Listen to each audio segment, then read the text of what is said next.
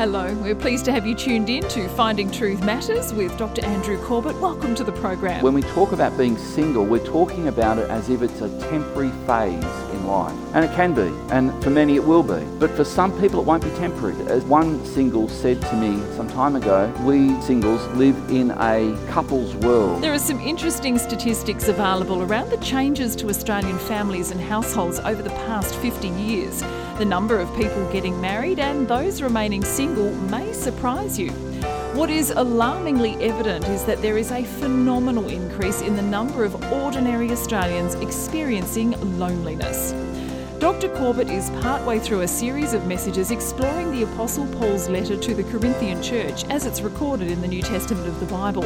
There are some valuable insights that we can draw from Paul's writing on the subject of relationships, or more specifically, being single.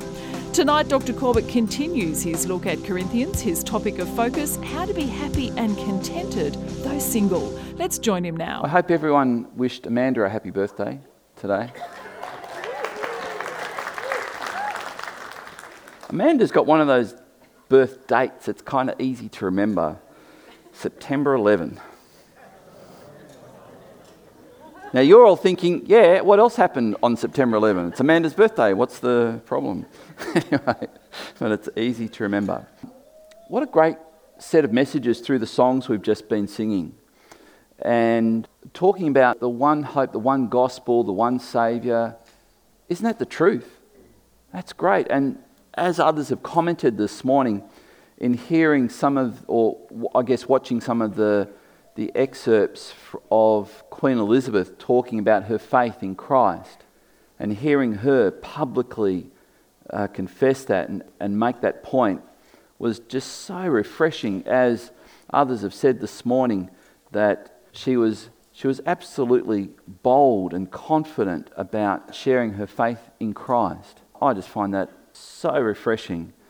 And this past week, my pastor's desk, I gave a little bit of a background to it. Kim and I go out every Friday for our coffee date, and we were sitting in the atrium at Stillwater, and that's when Kim made that comment. She said, wonder if the people who founded Launceston over 200 years ago could have ever imagined that our river would look so beautiful with the way it's been dressed up, and that we would even build silos, let alone turn them into a motel, and just how pretty our city is looking. And it is. And that's when I responded, well, we don't know what they were thinking, if they could have imagined this, but what about if we think about what will it look like in 200 years for us? And that's when I just began thinking about it and thinking, well, in 200 years, what will our city look like? And that's when I said, well, surely they'll put another bridge up somewhere on the river. Surely they'll make it easy to get from Lagana, the known centre of the universe, which is demonstrable. Because if you go halfway around, it's only halfway back. That makes us the centre. And probably by then they'll put some tunnels, because the population of Launceston will probably be somewhere around 1.37 million people. And you know what? We can fit them in easily. And when God said, go and multiply and fill the earth, sometimes we get so, I think, not on my patch of dirt, you're not. And I think God has a heart for people, and he hasn't finished saving the lost. And there are lost yet to be born that he's going to save, and he wants to save them. And his church is not finished with. And a part of my thinking was also that a couple of weeks ago, the former deputy editor of the Examiner wrote an editorial saying that the church in Tasmania is no longer relevant, and that we, the Christian community of Tasmania, have no moral authority to tell anybody what they should be doing, because we have made such a botched job of looking after the vulnerable, as royal commissions have pointed out. And, you know, that's by and large true. But that's not the story for the churches and the church pastors that I know, that we have been working very hard to try and make sure that none of those accusations can stick on us. Not because we're trying to cover up, but because there's no basis for it. If you're relatively new here, just let me point out some things. when we designed this building, we wanted it to reflect Tasmania. And so I wanted lots of wood. And that's kind of not trendy for churches. If you ever go into a trendy church, a hip church, and if we were a hip church, you could tell straight away because I'd be wearing torn jeans. I'd have tats showing, which I haven't got any. So I'm clearly not cool. I'm clearly not hip. I don't know what the Spanish word for cool is, Curio. Is there a Spanish word for cool and hip? No? See, there's not even a Spanish word for it, so obviously, whatever it is, it doesn't apply to me. And we built wood. These portals, that we see 1, 2, 3, they're actually one thing come over, means that we don't have to have columns in our building. These things are holding up our building and giving us the capacity to go beyond them as well. And if you have a look at them after the service, you'll notice that they're actually made from scrap wood, glued together. Scrap waste wood that someone thought was of no use. And they've been glued together. And now these things are stronger than steel. And I got to tell you, I just see this as a metaphor for us as a church. Some of us thought we were no use to anyone either. But put us together and the church becomes something really special. Around our building, we have cameras. We have cameras up there. We have cameras back here. We have cameras all through our building. And they're not decoration. They are functional because we don't want to invade on anyone's privacy, but we do want to make sure that if someone did come in here with sinister motives and they wanted to do something untoward to a vulnerable person, we'd know about it. And we could then do all within our power to prevent that from happening. And this is a deterrent. We did have someone come into our car park probably a year or so ago and decided it would be a great place to do donuts in our car park, ripped up our car park, and we just went to our security camera, got their number plate, contacted the police. The police went around. The dad was home, and he was shown the video of his son ripping up our car park, and the dad, good on dad, he said, "Leave it with me, I'll deal with it." That son has never been seen again. Now, I mean, not in our car park. The dad actually said, "You do that again, I'm going to take you to that church on a Sunday." We have windows here, and although we kind of have the blinds down just on the Sunday, partly because it just messes up with our cameras and things like that, and we want the best live stream experience we can give, and that's the other thing we do. Nothing we do here on a Sunday is a secret. It's for the world to see. So whatever we say is on the public record. So all of these things are our attempt, apart from what we do with everyone who is a department leader, a team leader, or serves on our rosters. We require them to do a working with vulnerable people check and present the evidence of that, so that if there was anything in their past, it would prevent them from receiving that check. And we also require our leaders, department leaders and so on, to do what's called child safe training, which is how we can best look after the vulnerable in our church. So with that in mind, I want to pray. I want to introduce a topic today that I've never dealt with, and I need God's help. So would you join me? Father, help me now to deliver your word. And as I do, I pray, Lord, that people would help in prayer. And that, Lord, beyond this point, beyond this moment together as we gather in the lounge room as a church family, that, Father, you would put on our hearts our role, how we contribute to this family. And that, Father, you would, as people step up to pray for our church, which we just so desperately need, as people step forward to say, I'll help. That, Lord, as we do that and chip in to get the meal ready for the family dinner on Sunday, that, Lord, you would bless each person. Speak now, I pray, by your Holy Spirit, in Jesus' name. Amen. We're continuing to look through Paul's epistles to the Corinthians. This is an exposition. It means that we're actually taking our time to look through each of the the issues that Paul is addressing. And today we're going to deal with an issue, as I just mentioned. I don't think I've ever spoken about this. In fact, if you've been here any time, you'll know that in the 27 years that I've been pastoring here, I've never preached the same message twice. Now, that's not a brag. That's just to say, as we embark on what we're about to look at, that this is territory that I probably should have dealt with years ago, and here we are today. And I think it's really important that we understand what Paul has to say about this issue of being single. And sometimes when the church, and probably us as well, and I'm probably just as guilty of it, when we talk about being single, we're talking about it as if it's a temporary phase in life. And it can be, and for many it will be. But for some people it won't be temporary. And as one single said to me some time ago, we singles live in a couple's world, and it's very awkward being single in a couple's world, especially for those who feel that God wants them to serve him as a single rather than as a couple. I'm going to show you, if you love graphs and numbers and stats, you are going to love this morning. But for the rest of us, I'll try and be quick as I show you the graphs. Because to do this, all good preachers will establish the why behind the what. The what is what I'm going to say, the why is why I'm saying it. And there is a really big why happening right now in Australia. And maybe this is why I haven't dealt with this before, but now we have to deal with it. We have, I don't know, a third of our seats empty. We've had the kids go out. That's wonderful. We are a church that is very, very blessed in so many ways. We are blessed that we have a lot of children in our church. We are blessed that we have a vibrant youth group that meets every Friday night.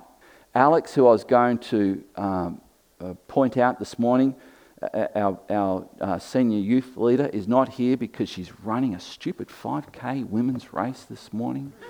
Anyway, for Jesus, I guess. But Alex does a great job with the youth, and we have a team of youth leaders, including Josiah. Where are you, Josiah? There you are, Josiah. And Josiah is actually undertaking, is it a certificate in youth ministry? Oh, pardon me, diploma in youth ministry as well. And I reckon that's great. And so we have a team of youth leaders who really want to see the youth of our valley come to know Christ. And I think this is great. We have a number of things that happen through the week for older ones as well. We have a Scrabble club that meets here every Wednesday. I don't know if anyone likes to play Scrabble, but apparently there's a whole bunch of people that like to play Scrabble, and they come here every Wednesday, and some from our church join them as well. And I think this is a great interaction with the community. In fact, that's what we need to be doing more and more of, interacting with the community. We have a craft group that meets here. You will be aware, you would have seen it in the news, we have a young mums group that meets here every fortnight, led by Noisy Elizabeth. We have a number of things for different age groups in our church. This is the point I want to point out. Now here, according to recent research, a recent report actually, there are two trends that are now happening in Australia. The first trend, and I'll show you, again, if you love graphs, you are going to absolutely love this morning.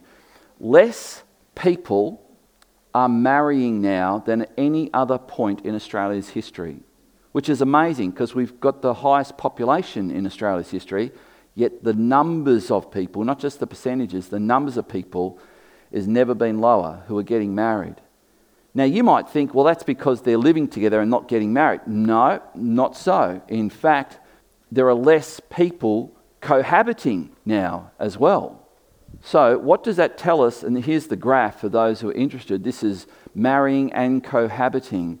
And you'll see, starting from 1970, this is per thousand. So back in 1970, it was about 9 point something, just over nine people per thousand were in a couple relationship of some kind.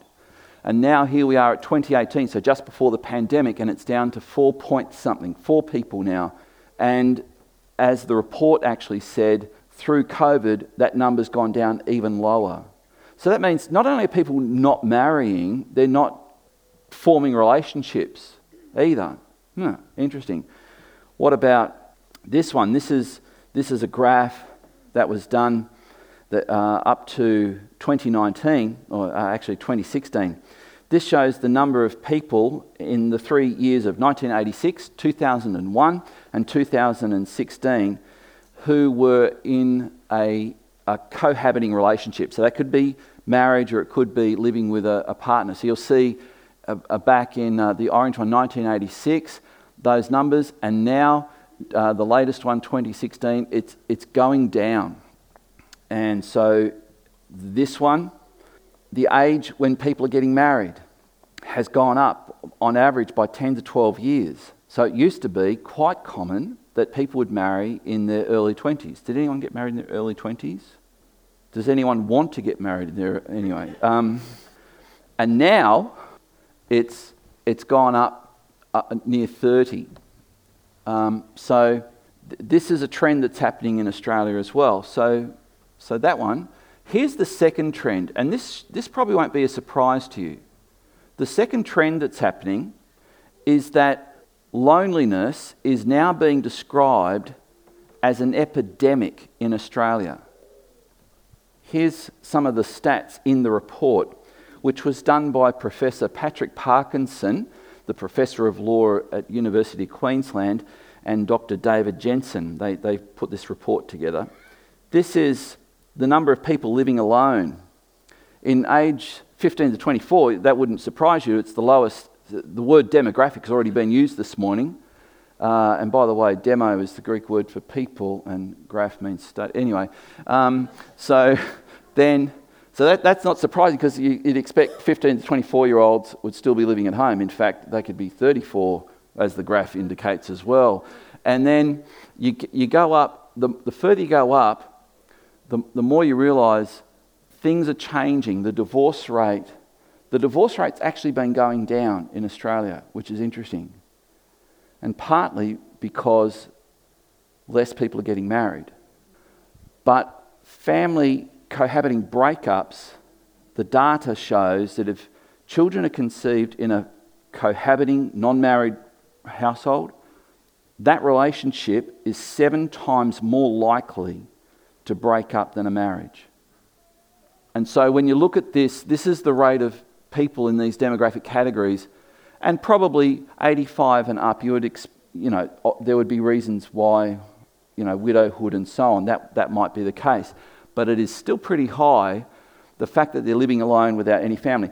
There's this one, which is the proportion of Australians experiencing what the researchers were asking were characteristics of loneliness. And essentially what this says is, at best, 24.9% of Australians feel that there is someone that they could talk to quite openly about what they're going through. Do you get that? That's 1 in 4 people think there's someone they could actually talk to. Family or friend or colleague or anything like that. And then that goes down to the purple or maroon numbers are more concerning because you're a part of a friends group. Nearly 6% of people say, I have no friends in Australia.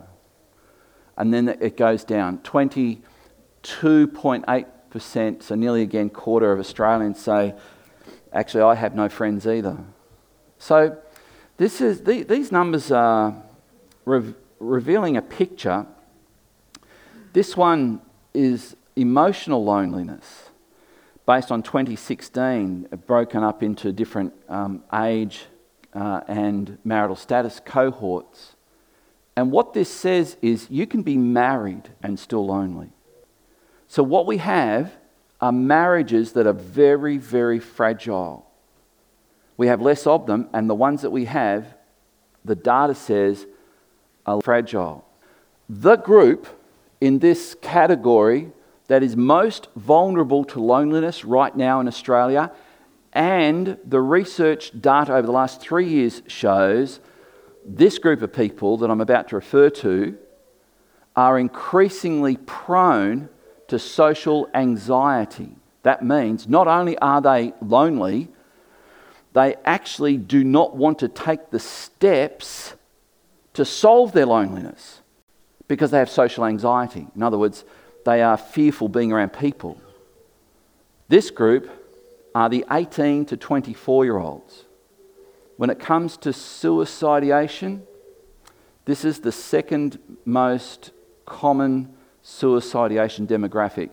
The other demographic are men between the ages of 45 and 65.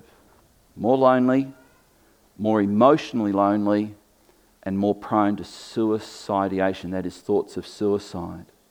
So the researchers say this: surprisingly, the age group that seems to be most vulnerable to loneliness are the 18 to 24-year-olds. In the 2001 report, 54% of Gen Z Australians, I think that means they're in that age group, those under 24 at the date of the survey, reported that they felt lonely either often or always, or some of the time.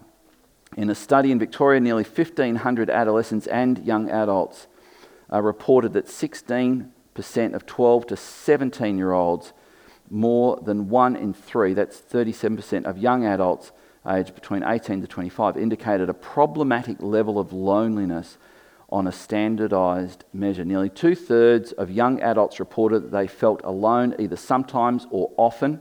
Young adult women, on average, had higher rates of loneliness than young adult men. The highest level of social anxiety was in the 18 to 24 age bracket. And there is a cause, and you may not like this cause if you are in that age group. But researchers have noted this: loneliness, paradoxically, is associated with digital connectedness. An American study of 10th graders between 2006 and 2017 found that as internet and social media usage increased year by year, so there was a corresponding fall in social interactions with real people that occurred in person in this age group. Loneliness increased to the extent that in-person connectedness decreased. There is clear evidence of an increase in loneliness at school amongst Australian teenagers as well, with the increase being particularly sharp from 2012 onwards. Now, parents, you know how hard it is if you have teenage children to get them off their phones. But please do. Please regulate it, because the data is really clear that the more time they spend, particularly on social media, Instagram, Facebook, TikTok, whatever, the more likely they are to suffer from social anxiety. So you see the problem? See the problem we've got? We want to reach people. We want to reach people for Christ. We want to bring them into a church with all of you strange people. And they've already got social anxiety, and look at you. And the problem with what I've just said is there's nothing wrong with you. There's no reason for people to be fearful, but the social anxiety that's a part of what's happening in culture now has caused them to be like that. So how do we deal with this? Here's my question that I've put here, which is I've raised the topic that how to be content and happy though single, and now looking at all the data of what's happening in Australia with singles. Is it actually possible to be single, happy, and contented? We need to know what God's word says about this, because in Genesis chapter 2, verse 18, it says this: "Then the Lord God said, when there was just Adam, it is not good that the man should be alone. I will make him a helper fit for him." And there's a lot I could say about the equality of men and women, which is what that fit for him means. Not inferior, equal. But here God says, I haven't created you to be alone. You are created to be in community of some sort. So here's the thing. When we say single, I don't want us to think that I mean isolated. Because you can isolate yourself, and I pretty much for sure you're going to get social anxiety if that's your default position. Sometimes if you are beginning to feel that creep into your thinking, you need to tell your thinking, how it's got to change. And you've got to take steps that may be uncomfortable. There was a time when doing things that you didn't necessarily want to do because they were uncomfortable was just a part of everyday life. But I think for many young people, if it doesn't feel good, they don't want to do it. And that's a problem. It's a problem that leads to the numbers that we've just seen in these graphs. Here's the other thing that we want to be very, very clear about. Alone doesn't have to mean lonely. Aloneness is actually good for your soul. It's actually really good for your soul. And it doesn't mean you're lonely. And as we ponder, here we are talking about a theology of singleness when I've talked a lot about marriage. I've taught a lot about parenting. But singleness? And yet we worship a God who came to this earth and spent his time on earth as a single. And he was the most fulfilled man, the most satisfied man, the most complete man that ever walked this planet. So that tells me the answer to my question. Is it possible to be content and happy and single? The answer is absolutely. I was going to say someone's done it, but it's not just someone. Others who have followed his principles, have followed in obedience to him, have served throughout their days as a single, and they've found contentment and happiness, fulfillment and satisfaction as well. So we read scriptures like this through the Gospels. It's hard to miss them actually. And he, Jesus this is, would withdraw. In other words, as was his habit, to desolate places and pray. There's the disciples camping there, and he would say, all right, you guys are right, I'm just going off here to be alone. If Jesus needed alone time to recharge his soul, Gordon, so do you. You need a time just to recharge, even if you're married. Even if you've... In fact, John Wesley's mother had 17 children. Right, there's a challenge. Susanna Wesley wins. And she lived in this really small house. It had, I think, 2 bedrooms.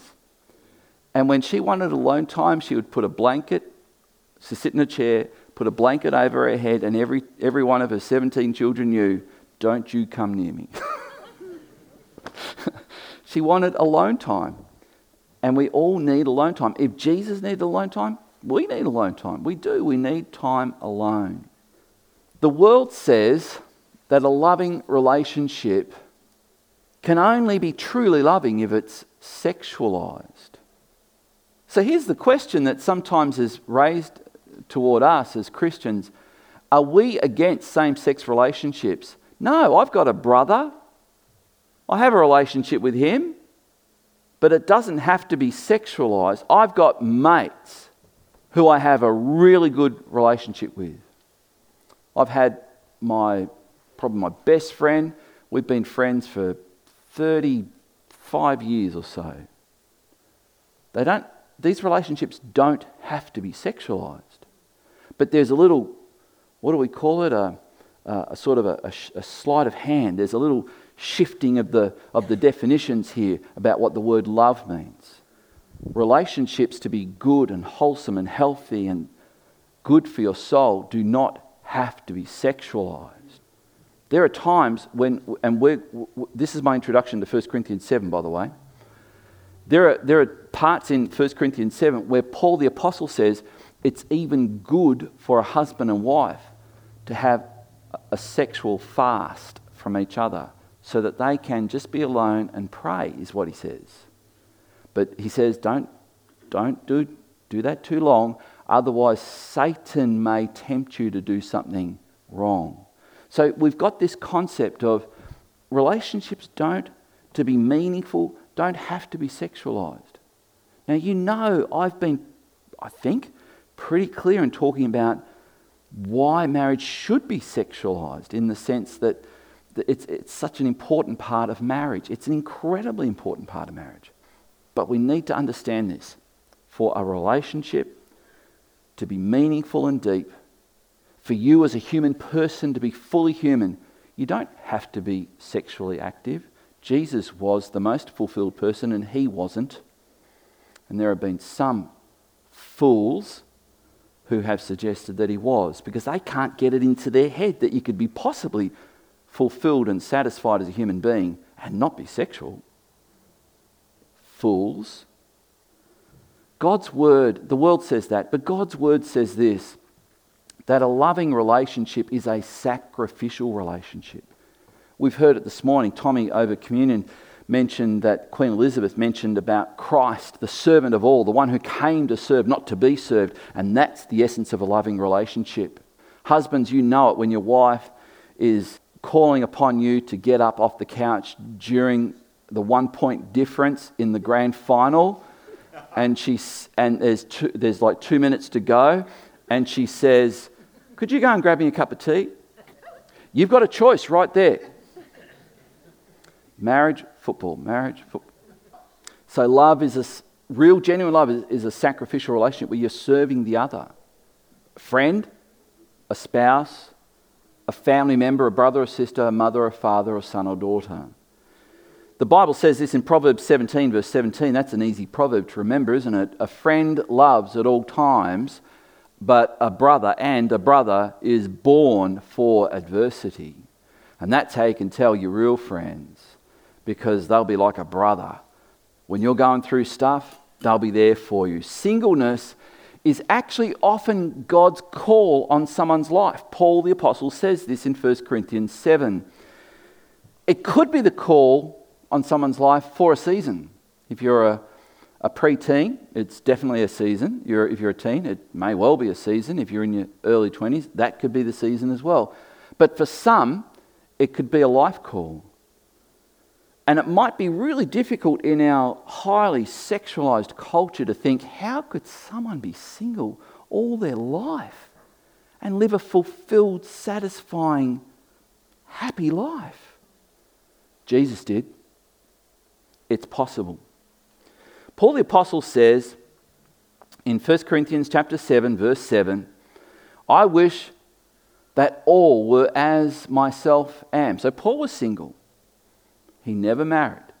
But I did read a commentator say that Paul did get married and it was the biggest regret of his life.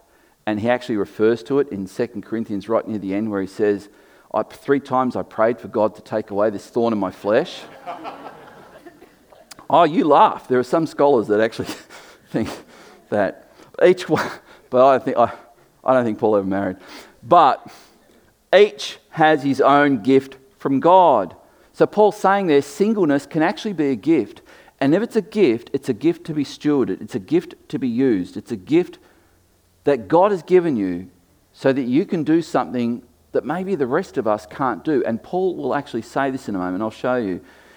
Paul says, each has his own gift from God, one of one kind and one of another. So some of us have the gift of marriage. I actually thought up until the age of 23 that I had the gift of singleness. And then I met Kim. And I realised I exchanged that gift now for the gift of Kim. And I thank God for that. The false teachers that were in the church at Corinth, Paul is countering their claim that marriage itself defiled someone and it made them unholy. So Paul's actually, in 1 Corinthians 7, he's actually going to refer to marriage and family as holy. He actually says that, and he says that the children born in a home where even one spouse is a follower of Christ are holy. There is something very holy about that. So we read, in Paul countering this, Paul says this in verse 28, but if you do marry, you have not sinned. And if a betrothed woman, I suppose the closest we've got there is engaged, if a betrothed woman marries, she has not sinned.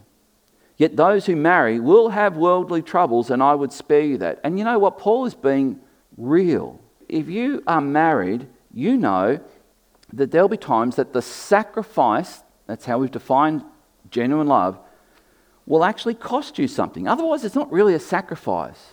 And it will take you away from what you want to do, like the last minute of the grand final when your team is 1 minute down. And may your team not be Geelong. in that instance. Paul says, I want to free you from anxieties. The unmarried man is anxious about the things of the Lord, how to please the Lord. And that's a part of the gift of singleness. Paul calls it undistracted or undivided attention in serving the Lord, as we'll see.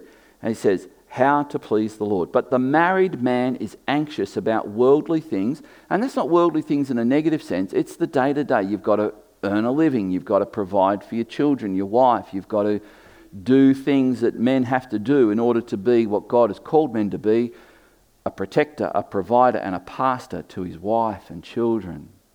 And he's concerned about how to please his wife. And verse 34, and his interests, the married man, is divided. And the unmarried and betrothed woman is anxious about things of the Lord, how to be holy in body and spirit. But the married woman is anxious about worldly things, how to please her husband. And worldly things in this instance is like perhaps if she's responsible for getting meals done and so on. And I'm not trying to be gender stereotyping, but these are the things that I think Paul had in mind when he was talking about this. Verse 35, I say this for your own benefit, not to lay any restraint on you, but to promote good order and to secure your undivided devotion to the Lord. And that is the point of whether you're married or single, to be fully devoted to the Lord. And Paul is saying here, if you're married, your full devotion to the Lord will mean you take care of your wife.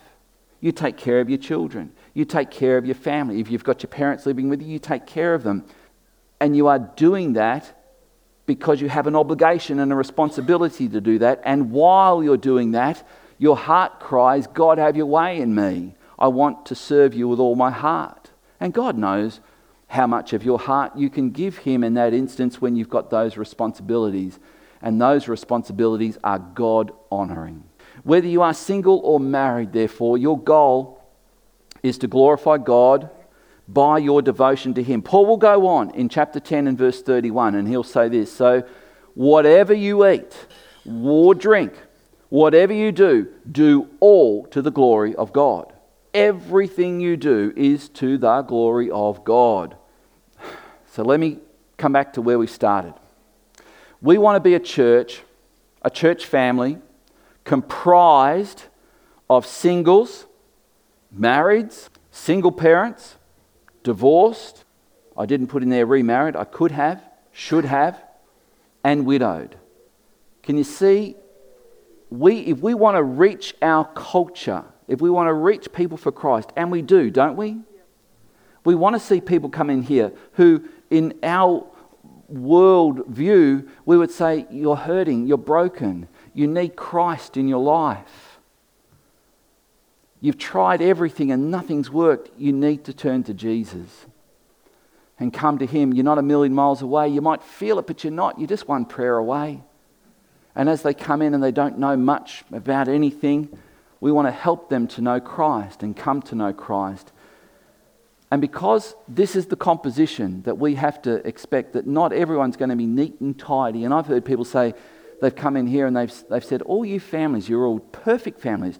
All the mothers are perfect mothers, all the fathers are perfect fathers, and you're all so neat and tidy. And can I tell you, it might look that way, but we're all a mess. And we're trying to figure it out. And we're trying the best we can. Why don't you come on the journey with us? We'll help you with your mess, you help us with ours. Let's see if we can do this. Be the kind of church someone described, we could end up becoming a messy church.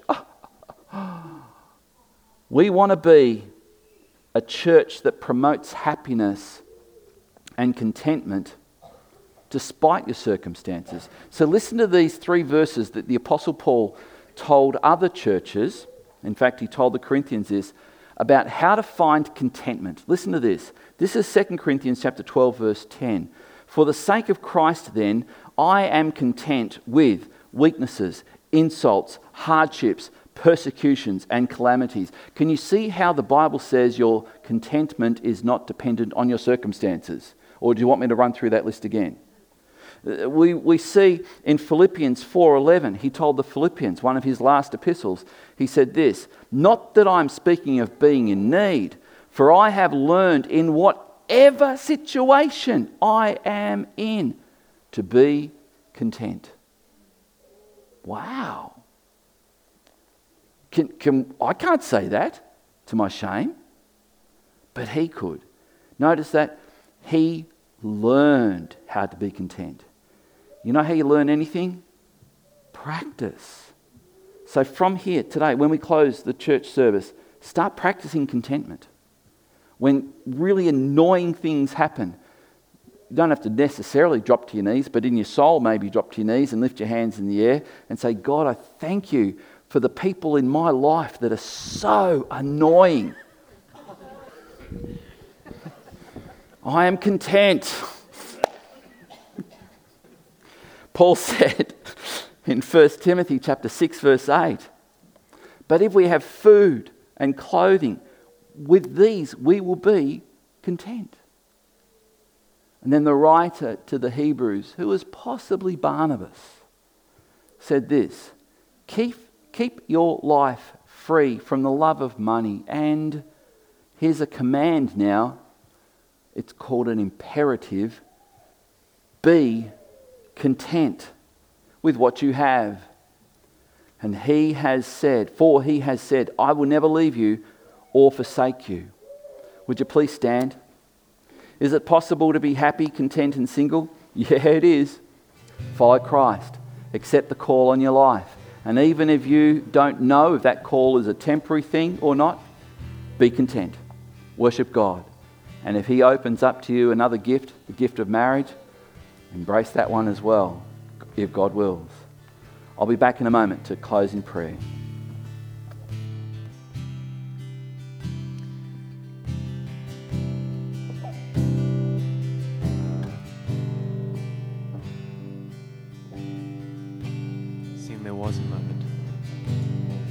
There was a moment when the lights went out, when death acclaimed its victory. The King of love had given up his life, the darkest day in history. There on the cross they made for sinners, for every curse his blood atoned. One final breath and it was finished, but not the end we could have known. For the earth began to shake,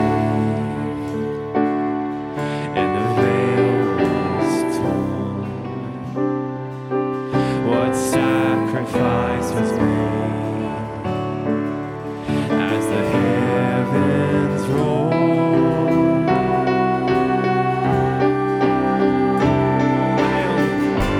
Oh, hail King Jesus, and oh, hail Lord of heaven and earth. Oh, hail King Jesus.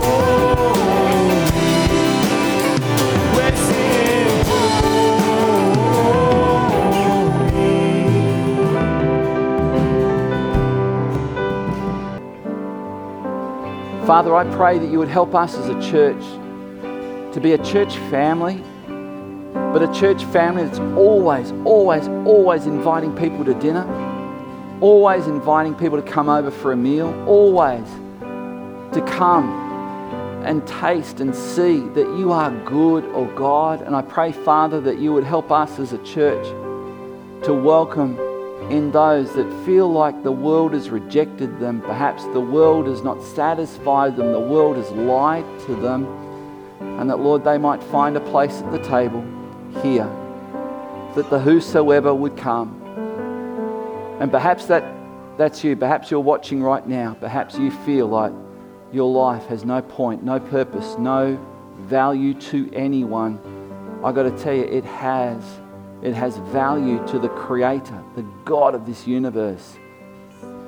You are so precious. He sent His Son to die in your place that you might live for eternity, starting now and going beyond the grave. You are just one prayer away, a prayer that says, God, please forgive me. Come into my life. Help me to live for you. Fill me with your Spirit. Plant me in a church family and help me to become a son or daughter of you. You pray a prayer like that, I guarantee you, your life will be radically transformed bit by bit from this point on. And now, Lord, may we, your people, your family, know the love of God, the grace of the Lord Jesus Christ, and the fellowship with the Holy Spirit in Jesus' name. And everyone said, Amen. God bless you. If you'd like to listen again or you've missed a program, you'll find an archive of all previous episodes on our website, findingtruthmatters.org. For tonight's program, select Corinthians Part 9 from our online store. You can also find the podcast by subscribing to Finding Truth Matters on iTunes, Spotify or SoundCloud. As we've heard tonight, single can be God's call on someone's life, even if it's just for a season. Whether single or married, our goal is to glorify God by our devotion to Him. More from Dr. Corbett next week. Dr. Corbett is pastor of Lingana Christian Church and president of ICI Theological College Australia. We look forward to joining you again at the same time next week for another Finding Truth Matters.